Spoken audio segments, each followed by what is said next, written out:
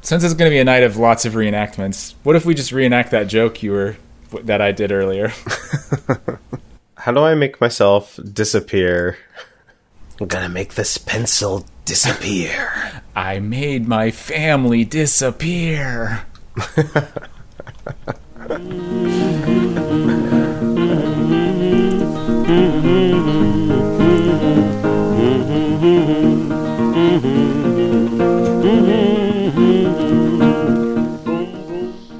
The episode's so nice, they made it twice. It's Think Outside the Box Set, the internet's only outrage machine. And the outrage that's powering this machine right now is my stupidity. Compounded outrage. Outrage upon outrage. Who the fuck are you?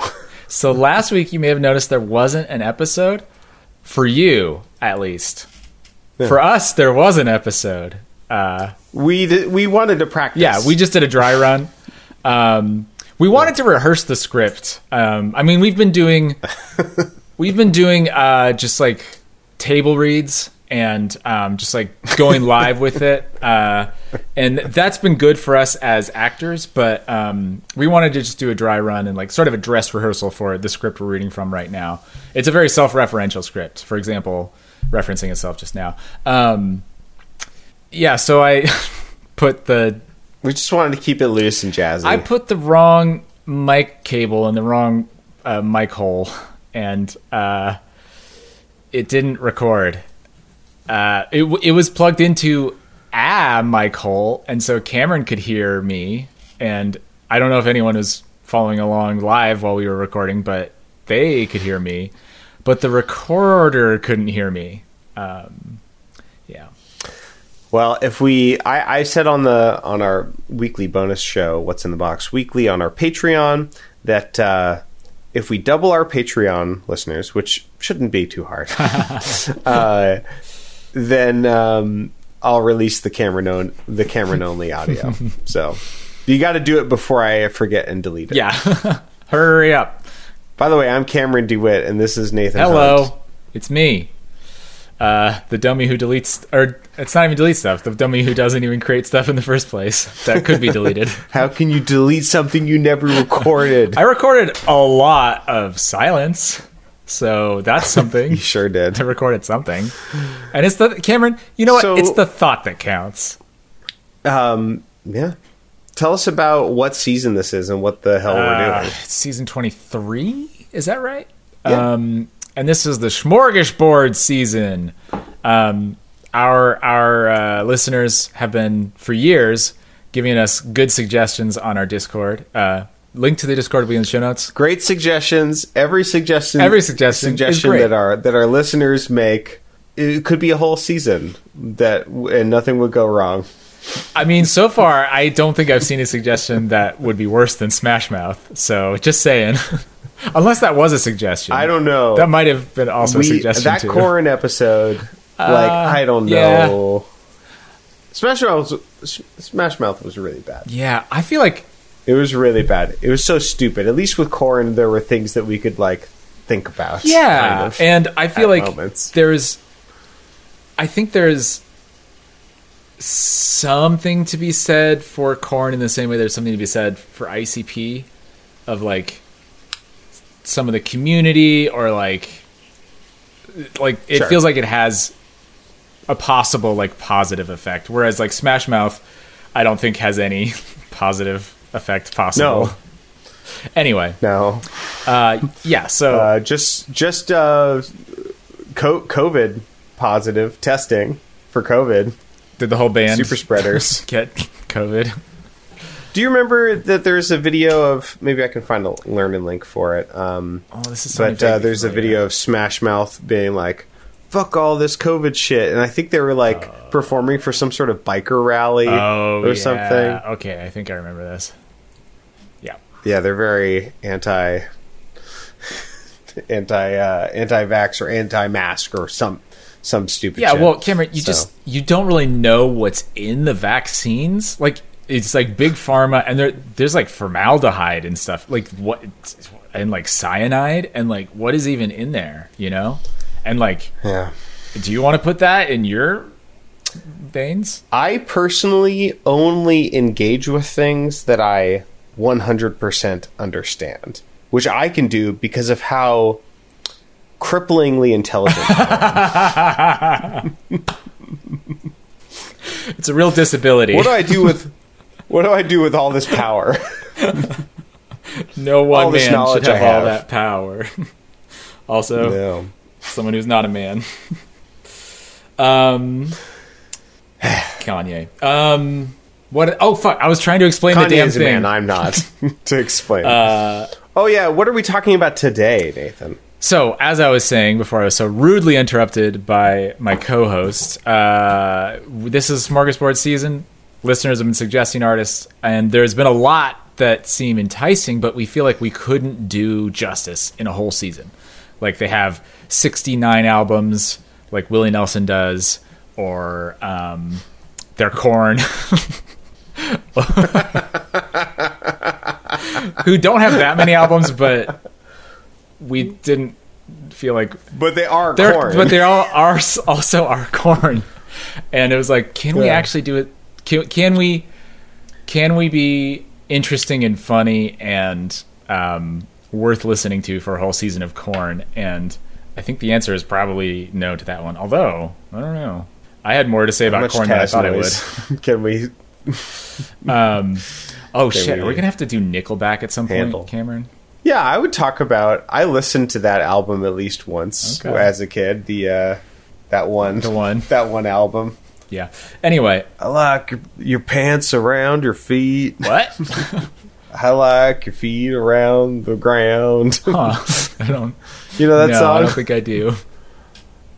It's about just a toxic heteronormative relationship. That sounds like a bold, fresh new topic for pop music. Have you ever noticed how much men and women hate each other, but they are attracted to each other? Oh, it's like cats and dogs. I think I'm the first person to think of that. It's Nathan. Shut up. I'm onto something. It's almost like men are from Like a different planet? Mars. No, let's say Uranus.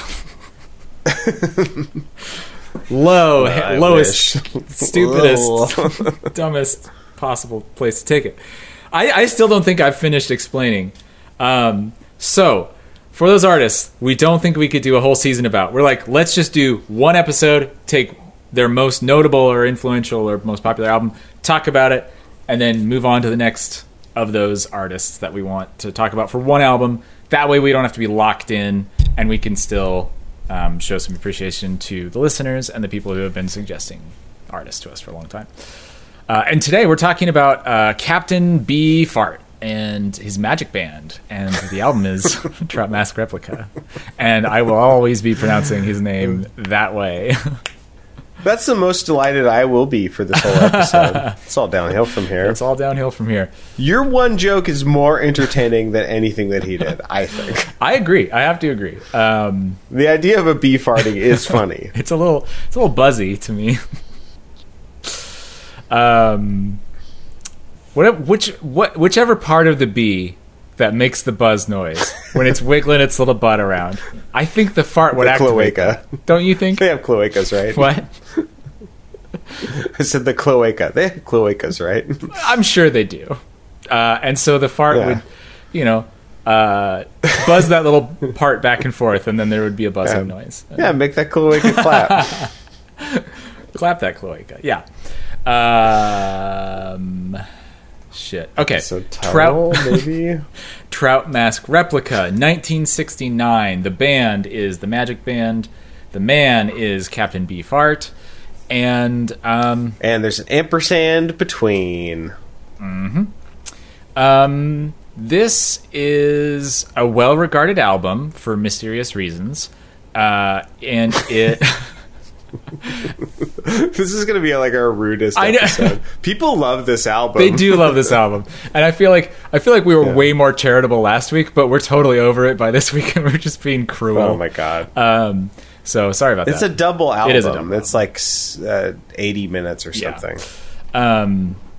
Rolling Stone ranked it as number 60 on their 2012 edition of the 500 Greatest Albums of All Time. So it's well regarded. Boomers like it for whatever reason.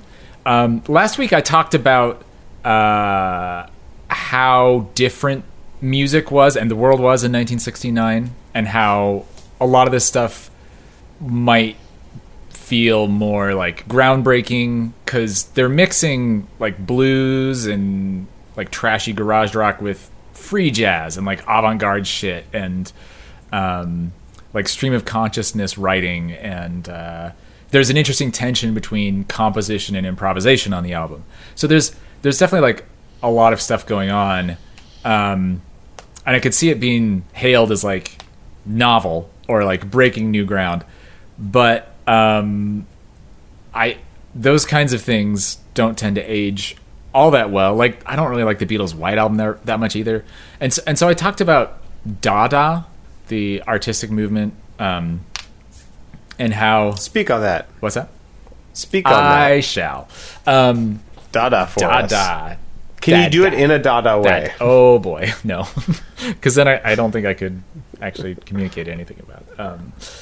So that was a movement that it just like basically tried to make totally nonsensical art in a nutshell. And hence the name Dada, because that's a totally nonsense phrase that they named their movement after. And so it broke a lot of new ground in that sense because it helped push the envelope in terms of like making art less representational and like making it less focused on meaning and allegory and all that kind of stuff, and like allowing people to be more expressive and like have art for art's sake. But I don't really like any Dada art, and I don't think Dada particularly has much artistic value. It might have some social value in terms of breaking new ground and pushing the envelope and like opening up new space for other people to explore. But I don't think, like, I don't know. I don't think it's... Can you speak more on the difference between artistic value and social value? That's like a heavy idea, or there's a lot there, and I think that I want to hear more about that. And I've already heard you talk about it. You must really want more. Yeah, I'll try to talk more about it. I think art always takes place in a context, obviously, in a society and in a community. And those societies and communities have their own built-in biases and limits and boundaries that they're not willing to cross. Some of those can be good things. Some of them can be very restrictive. And art, by the end of the 19th century and the beginning of the 20th century, had become so highly... I shouldn't speak in such universal terms. Art in like Western, European, and American cultures had become very restrictive and very formalized and conventionalized in a lot of ways. There had been some experimentation with like the French Impressionists and like some of that other stuff, but a lot of the more respected art was like very conventionalized, and that was the social environment that the Dada artists appeared in. And I think that they, by being so provocative and flouting convention, and they ended up like calling into question all of the like underlying foundational assumptions that were underlying like the artistic community at the time. And that, I think, is a very valuable, or can be a very valuable thing to do, to sort of help a community rethink some things and be like, hey, there's a bunch of stuff we've been taking for granted or just like kind of assuming without really thinking about. Maybe we should actually think about these things, and maybe there are alternatives. So that's my best attempt to explain like some of the social value of like being provocative or like pushing the envelope. But I think in isolation, if you just take those artistic works on their own, I don't think they add up to very much. Like, I don't think they really stand the test of time, because they're like arrows pointed directly at the community that existed at the time, trying to break it wide open. And they're like pinpointed accuracy, but they don't really do much for us in this time period for me. I don't know. That's kind of a long rambling attempt to explain what I think I mean. Well, I asked for it. You asked for it.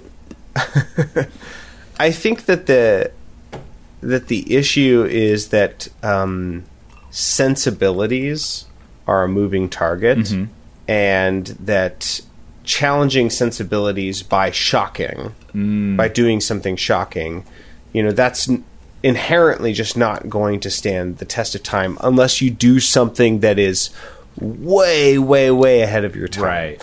And, like, we've talked about this before, like on, like talking about ICP or Slayer or some of these other things, like,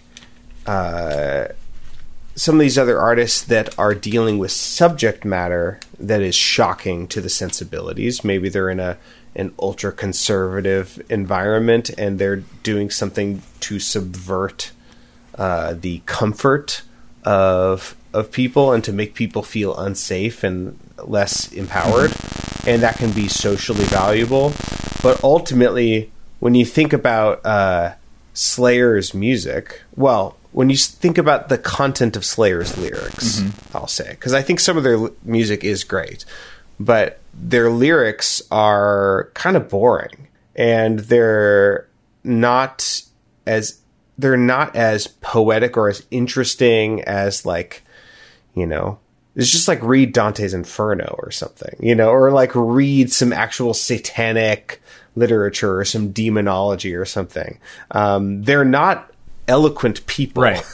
They're not particularly poetic, and the main thing that they have to offer is shocking what to them was a modern sensibility. Right. But today, it's not shocking, and all that's left is, well, if this isn't shocking, what is its value? Right. And it's like, lyrically, none. To me, it's like, this is not interesting. And I feel the same way about this album. Like, it is shocking to the sensibilities in the sense that it is not, it doesn't seem to be following rules of, like, what music should sound like. A lot of it is baldly kind of bitonal. I don't think I mentioned this last time. I think that's the term for it. Everyone's a little bitonal. Depends on where they are in my the opinion. Kinsey scale. I identify as pantonal. Very good. I like colors. I only make tones on a pan flute. So, like, Bartok would be a great example of bitonal music, Bat which is from where Anastasia. Bartok was I think a Hungarian composer, and The Bat was a composer too. His whole That's cool. Oh my god! Shut Cameron's up. so mad at me.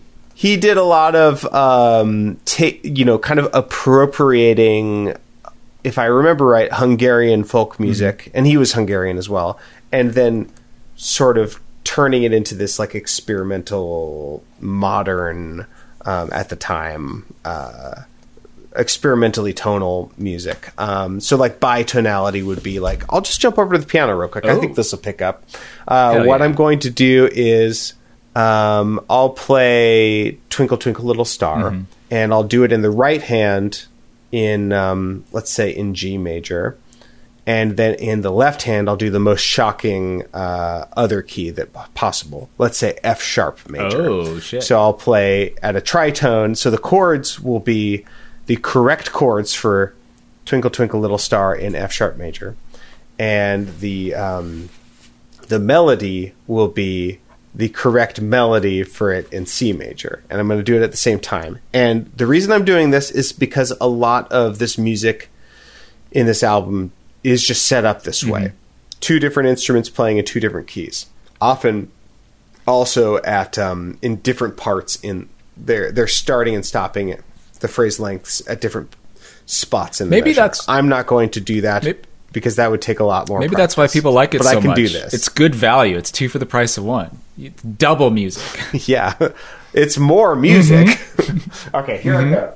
I'm going to play this real quick. Hopefully this will show up. Tell me, can you hear this? I think Discord is suppressing it, kind of, but hopefully the mic picks it up. Here, I'll pull over the mic. so I'll point it in that Who's direction. Mike? And I'll make a little. I'll make a little mark. To just Mike? check out. Mark? There's all kinds of dudes showing up here.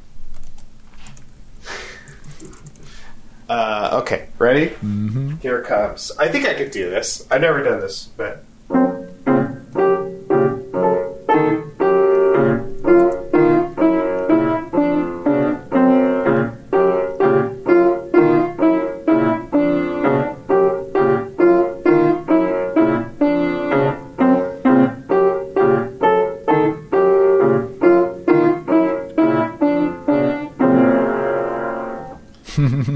Did you hear that? I caught maybe half of it. Discord is being very aggressive about suppressing it. No bitonal music. I think it came through on the recording. I'll make sure to check, and I'll turn it up if necessary.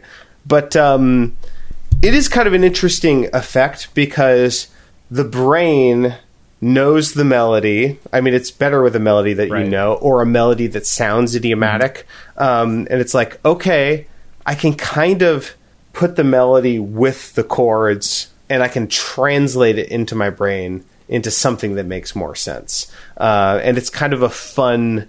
I mean, maybe people who haven't, who aren't in debt for music, maybe it's not as enjoyable for them to listen to. But a lot of this album is just like that kind of thing.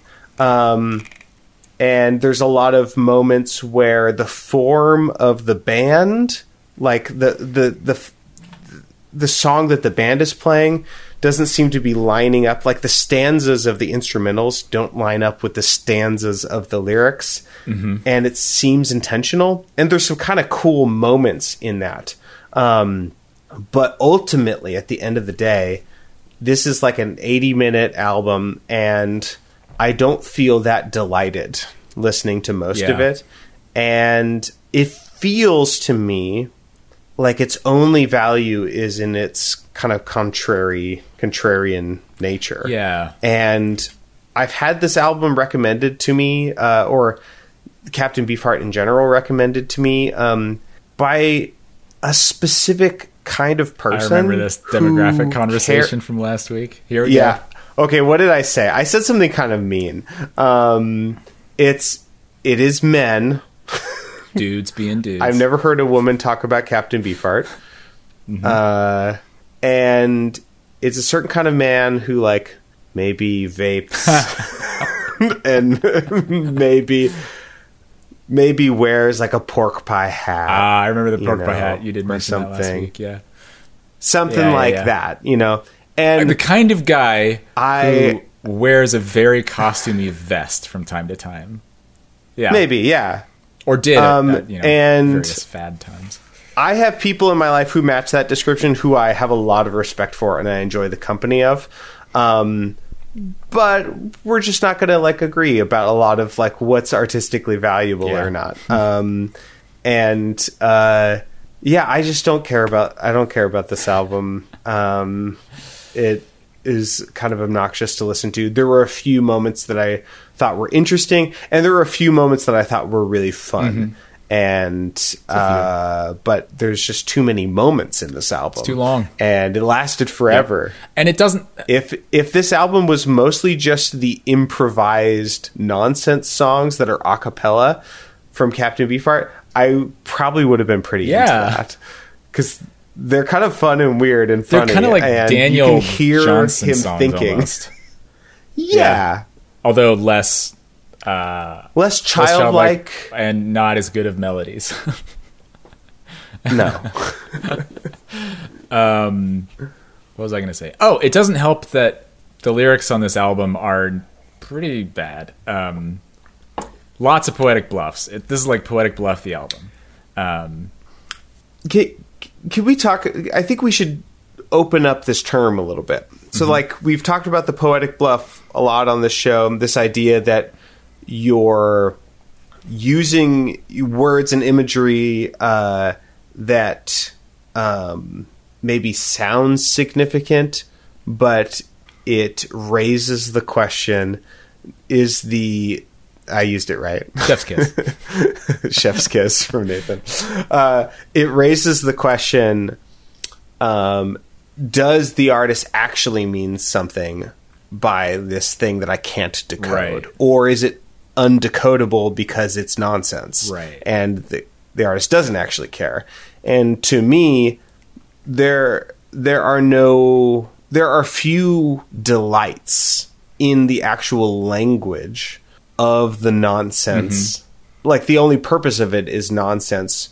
But there's ways to make nonsense delightful. And to me, this nonsense isn't delightful. Yeah. And at times it's offensive or racist. There's a very racist song, at least one. Or sexist. Very racist song. Yes. Cool. Or just like very insensitive towards whole groups of people who have suffered a lot. Or a trout. Yeah. Let's get into this mask wearers. Album. Enough talking about it. Replicants. Let's talk into it. Maybe one more... As I say that, one last thing that is probably helpful to note is that the Genius said that a lot of people assume that this album features like just chaos and noise and cacophony and just like each musician playing their own thing, doing whatever. Right. But apparently this album was highly, highly rehearsed. The Genius says the band spent 8 months stuck in a house with cult-like conditions, starving and living on a small cup of soybeans a day for a month. I don't understand the timescale on that. Where they would practice every single day under Captain Beefheart's supervision. So this is very intentional. All the like bonkers stuff that happens on this album. So now that that's been said, let's. Do you want to talk about Frownland, or is that one even worth talking about? I guess, yeah, let's it eases us in. It's the first song. Let's do it. Sure. My smile is stuck. I cannot go back to your frown land. My spirit's made up of the ocean and the sky and the sun and the moon and all I can see.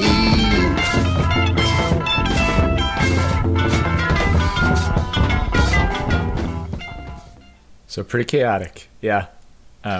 This is one of the more coherent songs. And it's still very chaotic, yeah. There's like 2 different guitars, like hard panned left and right, doing very different things.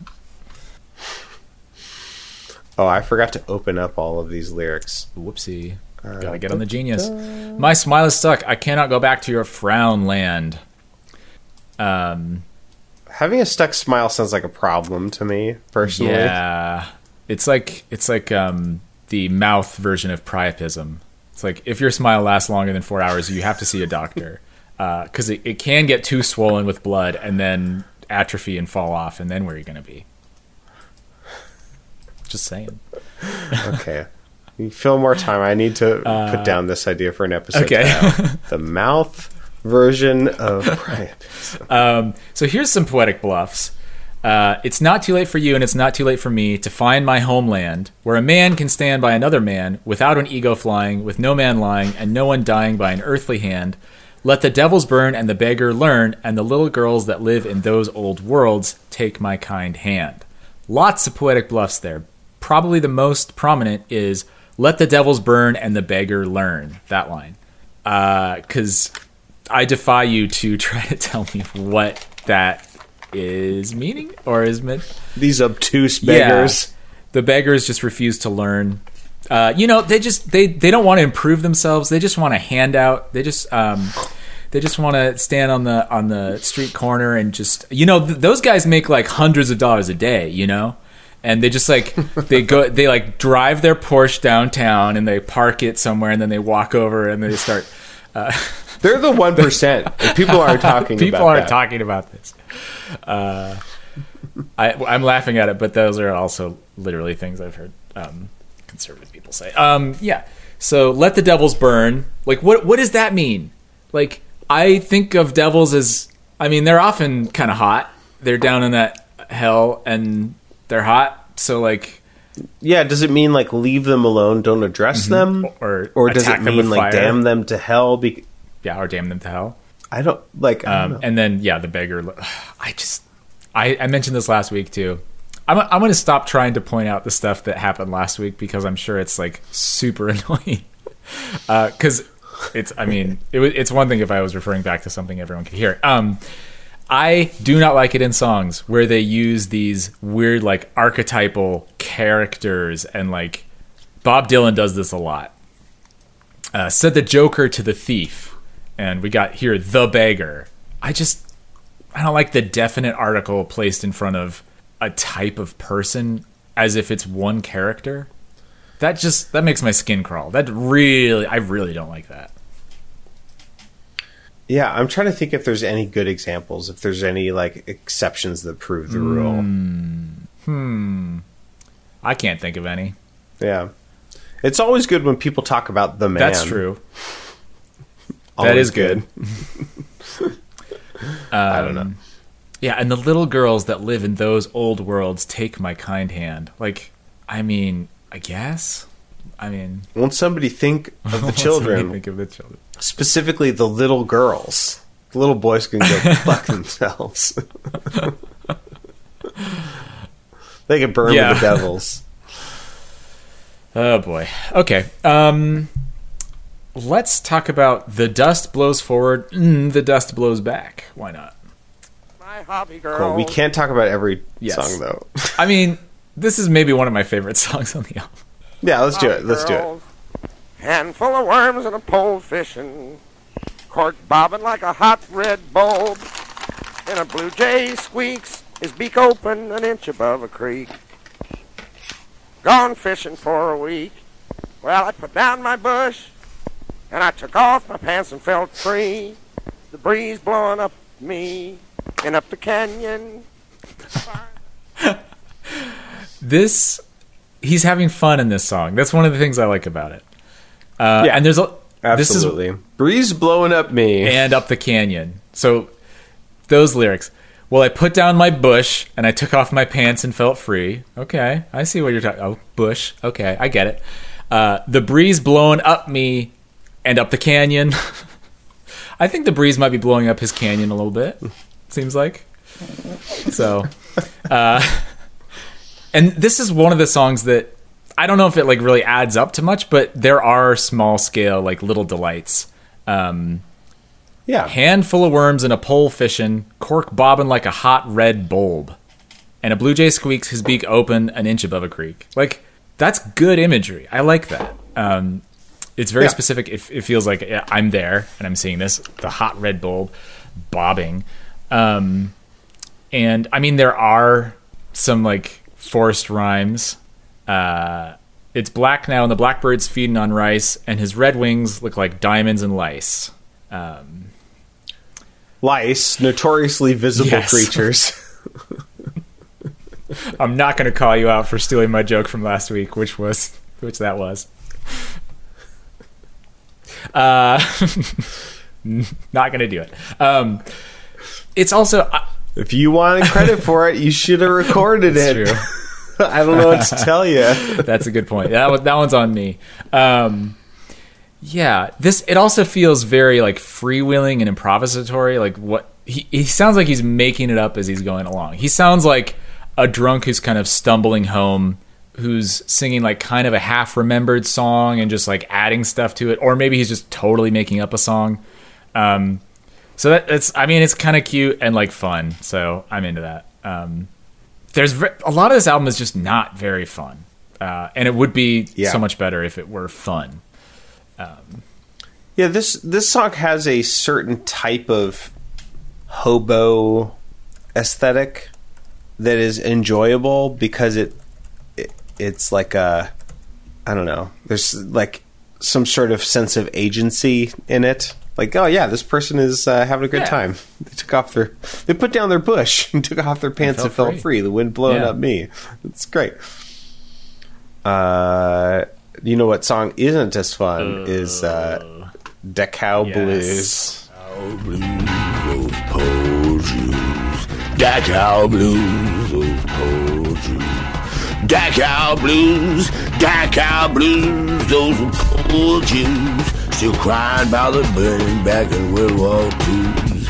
One mad man, 60 million blues. Down in Dachau Blues, down in Dachau Blues. The world can't forget that misery. Yeah, so this song is pretty distasteful to me. It feels pretty trivializing to sing Dachau Blues, Those Poor Jews. Still crying about the burning back in World War II's. One madman, 6 million lose down in Dachau Blues. I don't think we need to get into a large discussion about the artistic responsibility when engaging with something like the Holocaust, but I do think maybe don't just kind of appropriate it for imagery and say those poor Jews still crying about the burning back in World War II. It's just like he talks about it in such a flippant way. Are you familiar with the term person first language? Yes. Language? So say a Jewish person instead of a Jew. That kind of thing. Yeah, it's like saying like the blacks or something. Yep. Which, you know, if anyone else cringed when I said that, that's because I wasn't using person first language. I also, I mean, even when like and Goyim say the word Jew, I like kind of like tense up a little bit because I'm like, oh boy, Yeah. what are they about to say? it's like, you know, I think there's degrees of sensitivity around this. Like, I mean, I think about on the other end of the spectrum, there's that like episode of The Office where someone says Mexican, and I think like the one Mexican character in The Office says Mexican, Oscar, and Michael says like, "Oh, we don't say that here." And he's like, "What, Mexicans? Like, I'm Mexican. That's just an ethnicity. That's an ethnic identity. What are you talking about?" But for like Michael, like the term Mexican was so synonymous with speaking negatively about. It feels very like Mexicans revealing that it was a slur. Yeah. Yeah, I think that's So, a good like- point. There is, it's not always something to, I guess. Yeah. But yeah. I think the real insensitivity of this song is invoking genocide without having anything valuable to say Yes. about it and having just nothing to offer. Specifically, this song is, I guess the rhetorical purpose of this song is to say, let's not have a World War III. Yeah. Let's not do a world war again. And it feels reductive to say that like the main consequences of World War II was the Holocaust. So And much stuff specifically happened in World one War part II. of the Holocaust. Not to like one minimize part of- anything, yeah, but exactly. it wasn't just 6 million Jews who were exterminated, or 6 million Jewish people who were exterminated. Also, all of the disabled people, all of the queer folks in Germany, all of the political like dissidents, anyone who wouldn't fall in line, lots of Romani people, lots of Poles and other like ethnicities that the Nazis saw as being subhuman. There was, it was like 10 or 12 million people over like in total that were exterminated. It was a fuck ton. Yeah, it was. Sorry. Yes. Yeah, but like that's obviously like a huge deal. Yes. And if someone were to take on the responsibility of having an artistic response to that, you would hope that they would have something more sensitive to offer. Here's an example. Some people say that Steve Reich's piece, Different Trains, yeah.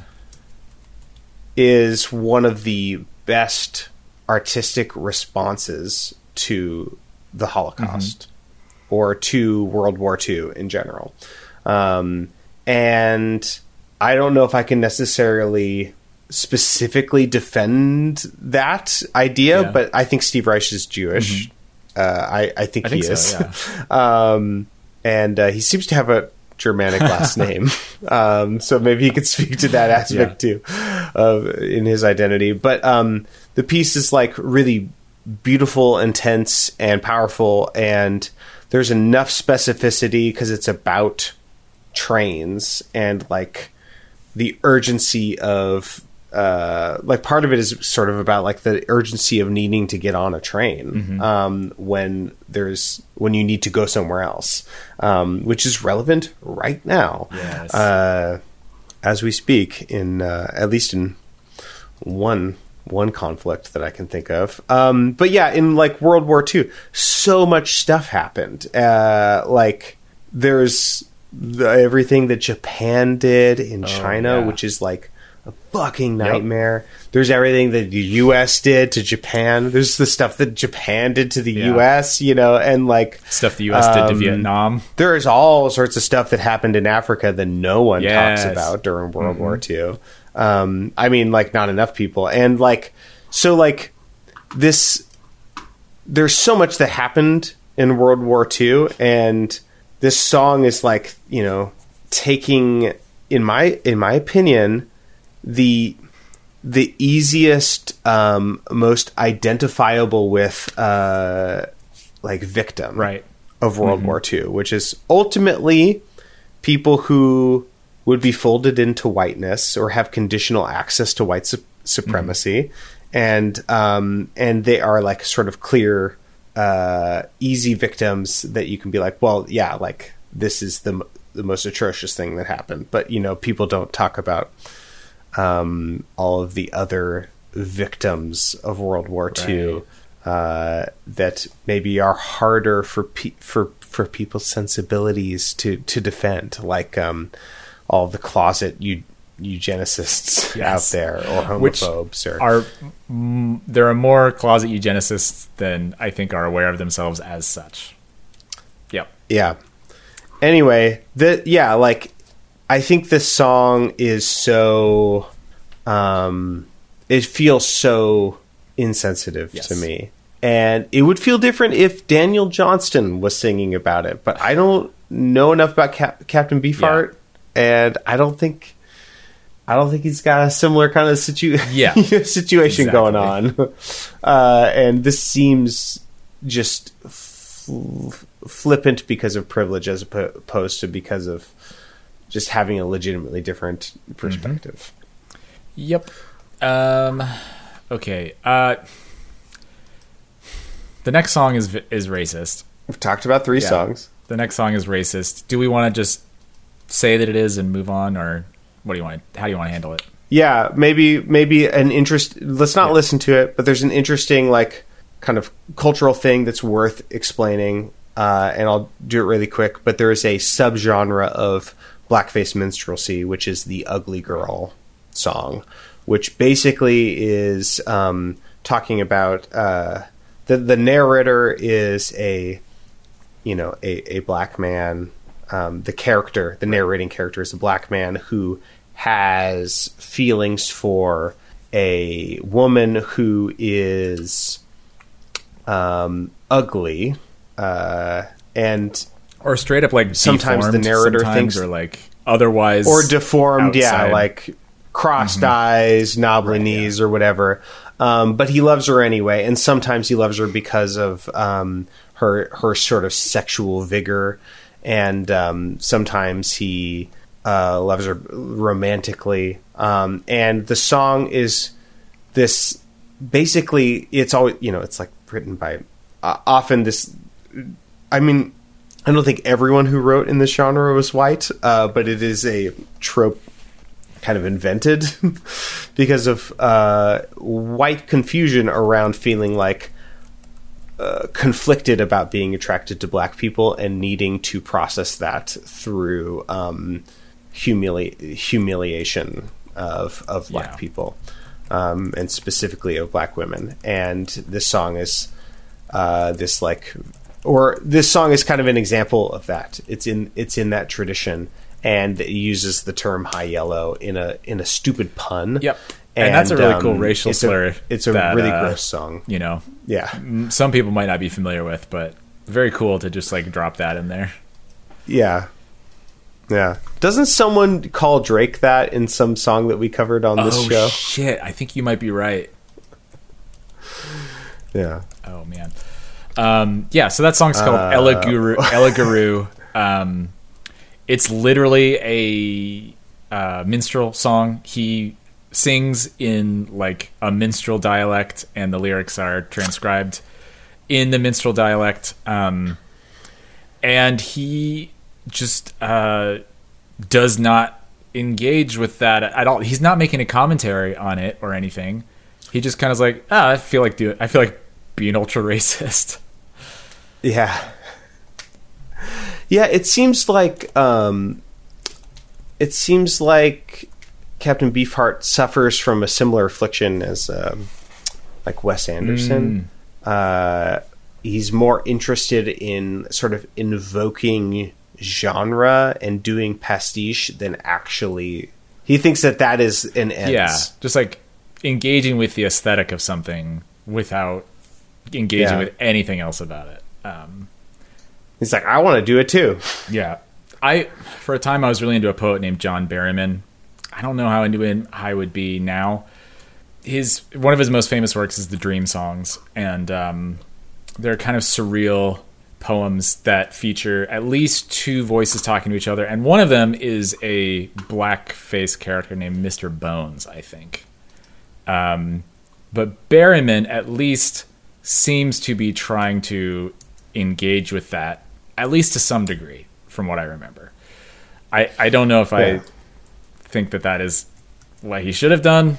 I guess it's been a while. Sure. But like, that's like, I think an interesting contrast. Like, this is probably misguided and you probably shouldn't have done this, but at least you're like, I don't know, not just talking in minstrel dialect just because.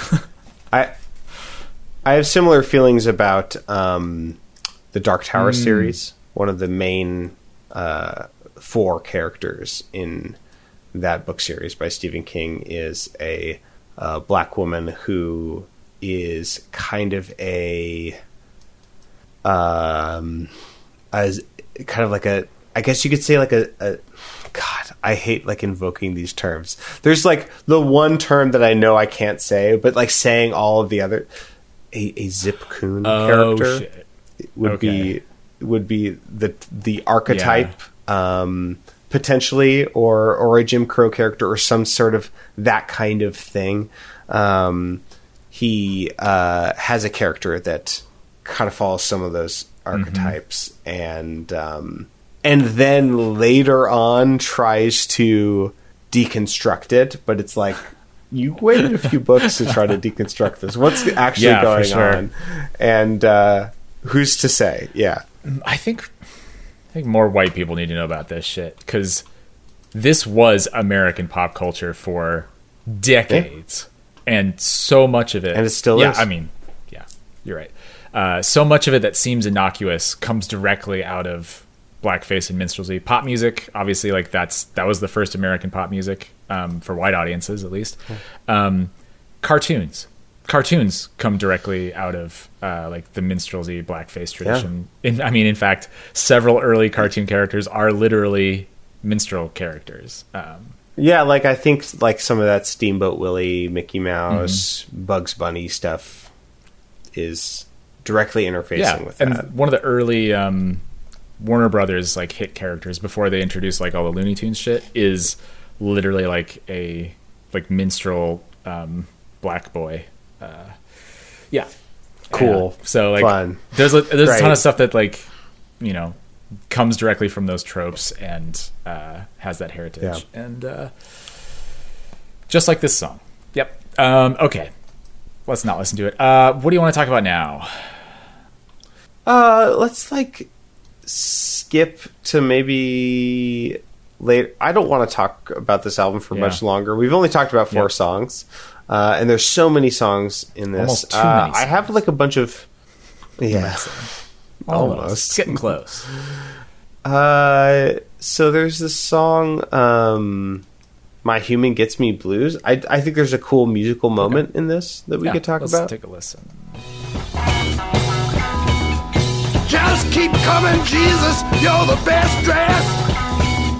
You look down in the sky, but you don't scare me, 'cause I got you here in my eye. In this lifetime, you got my human gets me blues. God, this must have been so difficult to play. Imagine being one of those musicians and like trying to play this on purpose. Yeah. Yeah, you know, it's funny. When I actually look at the credits in the Genius, it's only like 4 people. Yeah. And it seems like it's actually a lot of overdubbing. Yeah. Like, it's Captain Beefheart for, you know, written by, lead vocals, bass clarinet, tenor saxophone, soprano saxophone, oboe, horns, bells, engineer. You know, he's doing all that stuff. And then there's a few more people who are doing other stuff. So, like, maybe it wasn't quite as orchestrated and as intentional and all in one moment, in one take, you know, that kind of thing. For sure. I mean, it's definitely not like just one take, but I mean, potentially it could be the guitar, bass, drums, and lead vocals all being recorded at the same time, potentially, with then like other instruments dubbed on top of it. I don't know if that's true, but you know, yeah. All right, there's 2 things I want to talk about in this song. One is, I think there's this like kind of interesting moment in the lyrics that actually makes me think like, oh, what's going on I here? know what you're talking about. You were afraid you'd be the devil's red wife, but it's all right. God dug your dance. And would you have you young and in his harem, dress you the way he wants because he never had a doll, because everybody made him a boy and God didn't think to ask his preference. Can you bring your dress and your favorite dog and your husband's cane and your old spotted Did hog? Captain Beefheart just say trans rights? Maybe. Or did... It's hard to say. Or did he just have a bunch of incoherent imagery?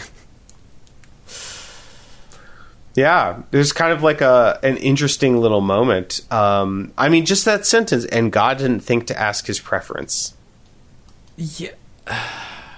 There's a lot in there. Yeah, because the... Because everybody made him a boy, that's maybe a more even weighty and idea. He is God, right? In this... I don't know. I mean... Or maybe it's the devil. You were afraid you'd be the devil's red wife, but it's all right. God dug your dance and would have you young and in his harem. That seems like that's God. He dug your dance and would have you young and in his harem. Dress you the way he wants because he never had a doll, because everybody made him a boy and God didn't think to ask his preference.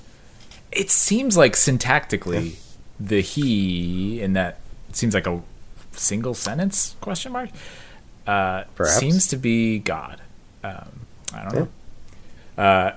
Yeah, who's to say whether the syntax lines According to up Captain or not? Beefheart, God is trans. I mean, I said this album was ahead of its You time. heard it here, folks. There's also a cool 7 hemiola. A Oh, you should go to the hemiola hospital then. is... it sounds dangerous, but it's actually pretty cool. It's when you have some sort of pattern that doesn't add up to the time signature that you're in. So in this case, the time signature, I think, is like a 4/4. And there's a hemiola of 7. And so the 7 eventually meets up with 4/4, but only at the lowest common denominator of 4 and 7. I'm not a mathematician. I don't know what that is. I think it's 12. And I think it's the greatest common. I'm sure. Wait, hang on. There's something about that. I don't know. So there's 2, if I remember right, in this sound sample, there's 2 different guitars that are playing 2 different groupings of 7, but they're starting at different points in the measure. So it's kind of cool. And then it stops, and it feels very intentional. Okay. I knew you'd never come back. You were straighter to keep your old black crack patent shoes. In this lifetime, you got my human gets me blues.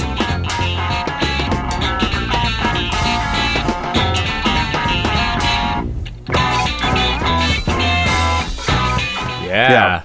It's kind of like minimalist music. I mean, speaking of Steve Reich, like it reminds me of like, well, at least when I'm imagining the performers playing it, I kind of imagine the same way that someone would try to play like music for 13 musicians with like, okay, I just got to concentrate on my part and like not let everyone around me like fuck up what I'm doing and like get in my head or like try to play along with their rhythm because I'm doing my rhythm, and my rhythm is banging on a marimba going bonk bonk bonk bonk bonk bonk bonk bonk.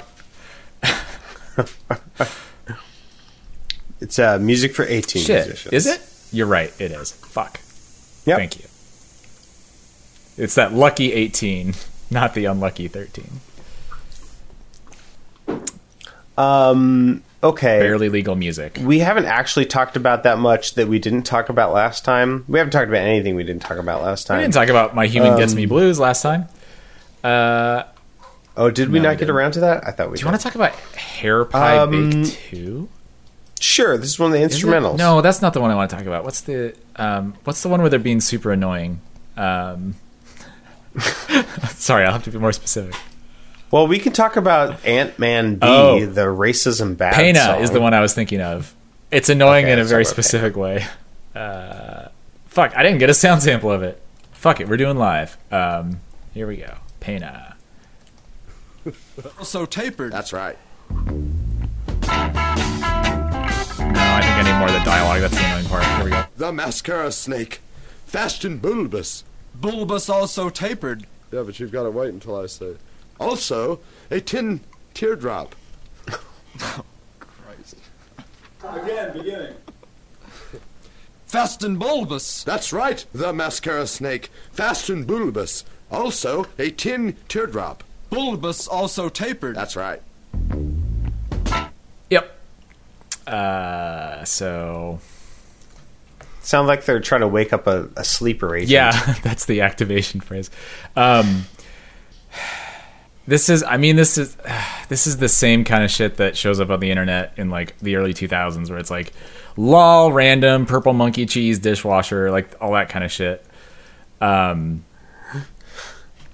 OMG, so random.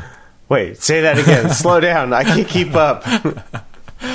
Yeah, there's the phrase fast and bulbous, I think shows up several times on this album, but it really just seems like they're being like, lol, wouldn't it be random if we said fast and bulbous, especially if we said it in a silly voice? If I said fast and bulbous, like, It does seem that It's- way.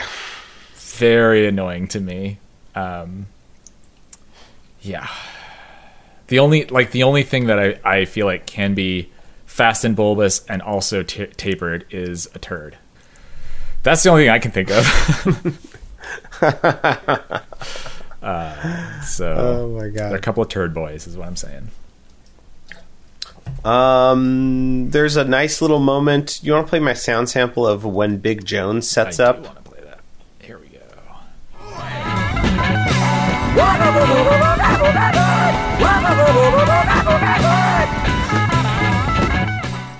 That's fun. I just think that sounds It great. reminds me of Banana Phone. that Like the ultra raspy falsetto from Banana Phone. yeah. This phone drives me bananas. It's That's so the part. I just like that part of that song. Yeah. You have a sound sample from Sugar and Spikes that says more of this. What does that mean? Oh, I think it's more of that. What we Oh, just well, listened to. here we go. You should play it.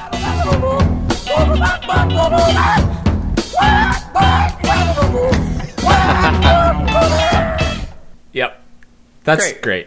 It's even Can't more argue like that. Banana Phone, which makes it even better. Also, this song is this song kind of good? Should we just listen to like? Oh, Sugar- yeah. wait, This Sugar and one, Spikes? Sugar and Spikes. This has some good imagery in it, some good lyrics. Well, I'm paid up in home in my new Friday's house. There's no H on my faucet. There's no bed for my mouse. My punching grow in diamond back time. Now it's king for a day with my lady who look fine. Last half not as good, but I like the imagery of there's no H on my faucet. There's no bed for my mouse. That feels like playfully talking about how the place they're living is not very good. Doesn't even have hot water. It's a cold water shack, basically, or a cold water flat, I guess is the phrase.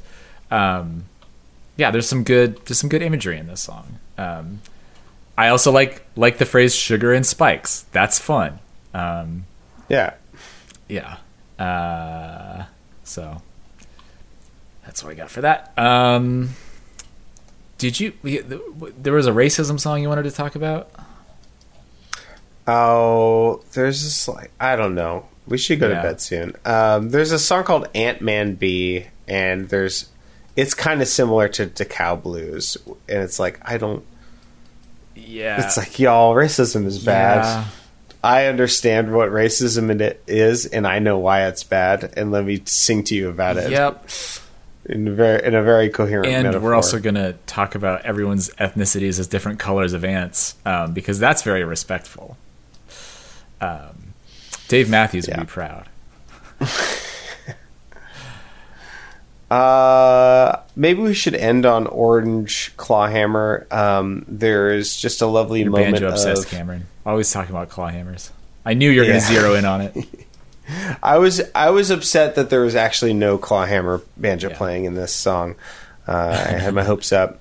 This is another one that's like that second track, the like improvised Mm-hmm. song, and there's a moment where he's clearly gathering his thoughts, and I think Yes. it's funny. I'll play you a sound sample of it. There it is.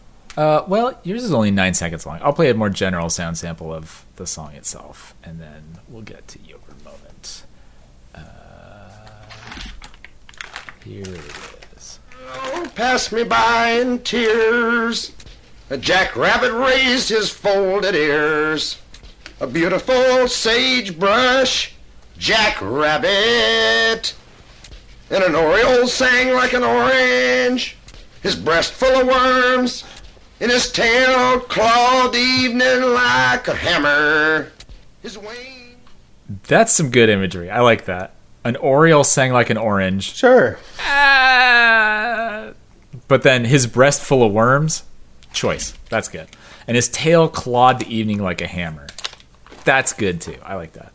And that's where the title of the song comes from. The orange claw hammer. So this is the moment you were talking about, where he's making it up. Ears. An eagle shine through my whole watch pocket. A gingham girl, baby. There's also a moment I didn't get a sound sample of this. There is also a moment where he like messes up on the pronunciation of like the beginning of a line, and he starts over like very quickly. So yeah, there's definitely some like either remembering or coming up with it as he goes.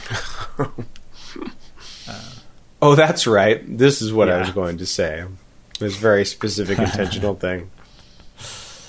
All right, can we be done Yes. forever with Captain Beef? Let's Beefheart? forever be done with Captain Beefheart. Oh boy. Thanks for listening, everyone. Sorry for not having an episode last week. Again, my fault. Until next week. I mean, we haven't decided what we'll be talking about, but it'll be more Smorgasbord episodes. Until that time, you can visit us online at boxset.website, email us at email@boxset.website, tweet us at Tobias Podcast. You can support us in a couple different important ways by writing us a review on Apple Podcasts. Even more directly, you can go to our Patreon at support.boxset.website and kick us a few bucks. You'll get access to all of our bonus materials, including our weekly mini show called What's in the Box Weekly. This week, we spent a long time talking about Sense8, the television program from the Wachowskis, which I think is very good. Not perfect and has some flaws, but that is also like does things that I haven't seen any other TV show do, which is great. Yeah. So you can hear us talk about that for 45 additional minutes or whatever if you support us by going to support.boxset.website. Other things you should do: join the Discord, listen to Cameron's other podcast, Get Up in the Cool. It's about, I don't think I've explained it, but for a long time, for several episodes, it is a show that is about traditional musics I think pretty much all the time. All the time. And Cameron interviews people and plays music with them. And a lot of it is like Appalachian or old time or like fiddle and banjo type music. There's a few more widely ranging episodes as well. But it's a good time. And they delve deeply into what is folk music? What does it do for people? How do people engage with it? What does it mean to people? Why are people still playing this old music in this This crummy old, music. shitty old, busted up old garbage music in these shiny, modern, happy days of 2022, where nothing has gone wrong and everything is nice. So check it out. The link will be in the show notes. And until next week, I've been Nathan Hunt, and I'm a fast and bulbous turd. And I have been Cameron DeWitt, and I'm the mouth version of priapism.